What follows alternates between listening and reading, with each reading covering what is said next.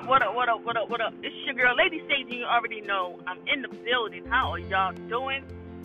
I'm doing good. I hope you're doing good as well. And you know, if you're not doing good and you complain, it doesn't work anyway. Nobody really wants to hear complaining. So put your best foot forward. Where I'm at is a little icy today. We had a little bit of snow. I call it a light dusting. More the icy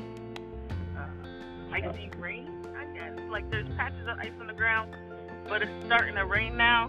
So y'all be careful out there. It's actually not too bad. I feel like they did a really good job on pre-treating the roads, and it's not too bad out here. But how you guys are doing? I'm listening to Exodus again, just listening to Exodus this morning, and I was thinking about, out of all the plagues, which plague is think about it. If you were Pharaoh or Queen Nefertiti, okay, which plague would you have tapped out on? Would it have been the frogs, the locusts, the flies, the water turning to blood? 3 straight days and nights of complete darkness. Which plague would you have tapped out on? Or death? Yeah, death is the death plague too. I would have tapped out on darkness. Not that I'm scared of the dark or anything like that, but can you imagine, like, if you did not believe in the Hebrews God, the Israelites God, right? You didn't believe in it.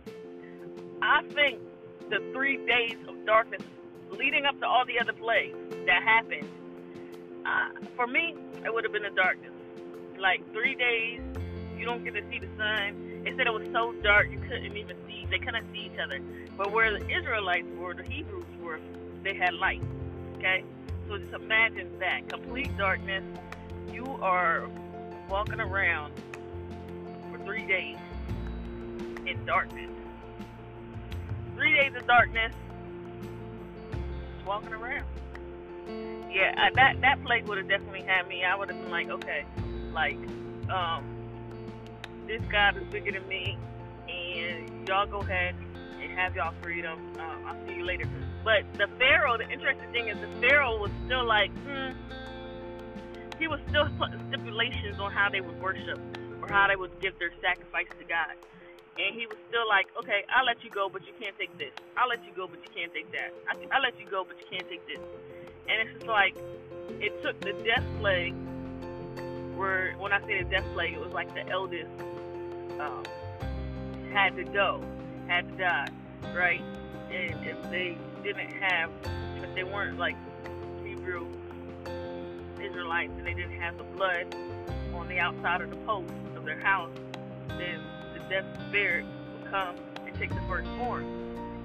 So like, it took that intensity for Pharaoh to be like, okay.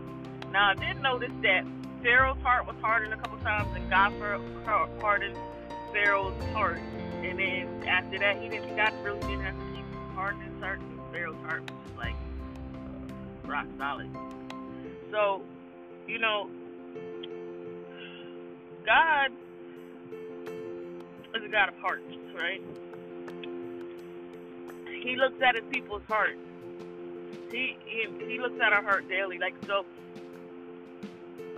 people can see us and already have a preconceived notion of who we are, what we do. But God, he has the X-ray vision, so to speak, and he can look directly to your heart. He can see what motives are true and authentic and which ones are not. And I think God had to harden Pharaoh's heart because there was a lot of things going on in Pharaoh. So God ultimately knew that even if Pharaoh let the people go, that he was going to still try to go get them, because Pharaoh had that in his heart preconceived already. Alright, that's just my thoughts.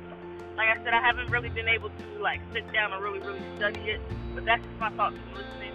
I hope you guys have a blessed day. Make sure you take some time and listen to the word, whether it's Genesis, Exodus, Leviticus, Revelation, Deuteronomy. So get in the word, gain the understanding. My people perish. God said it.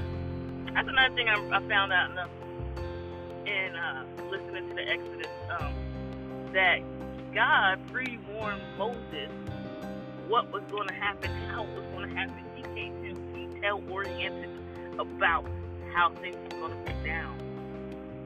He told Moses, and he even said that how he was going to have his brother speak for him.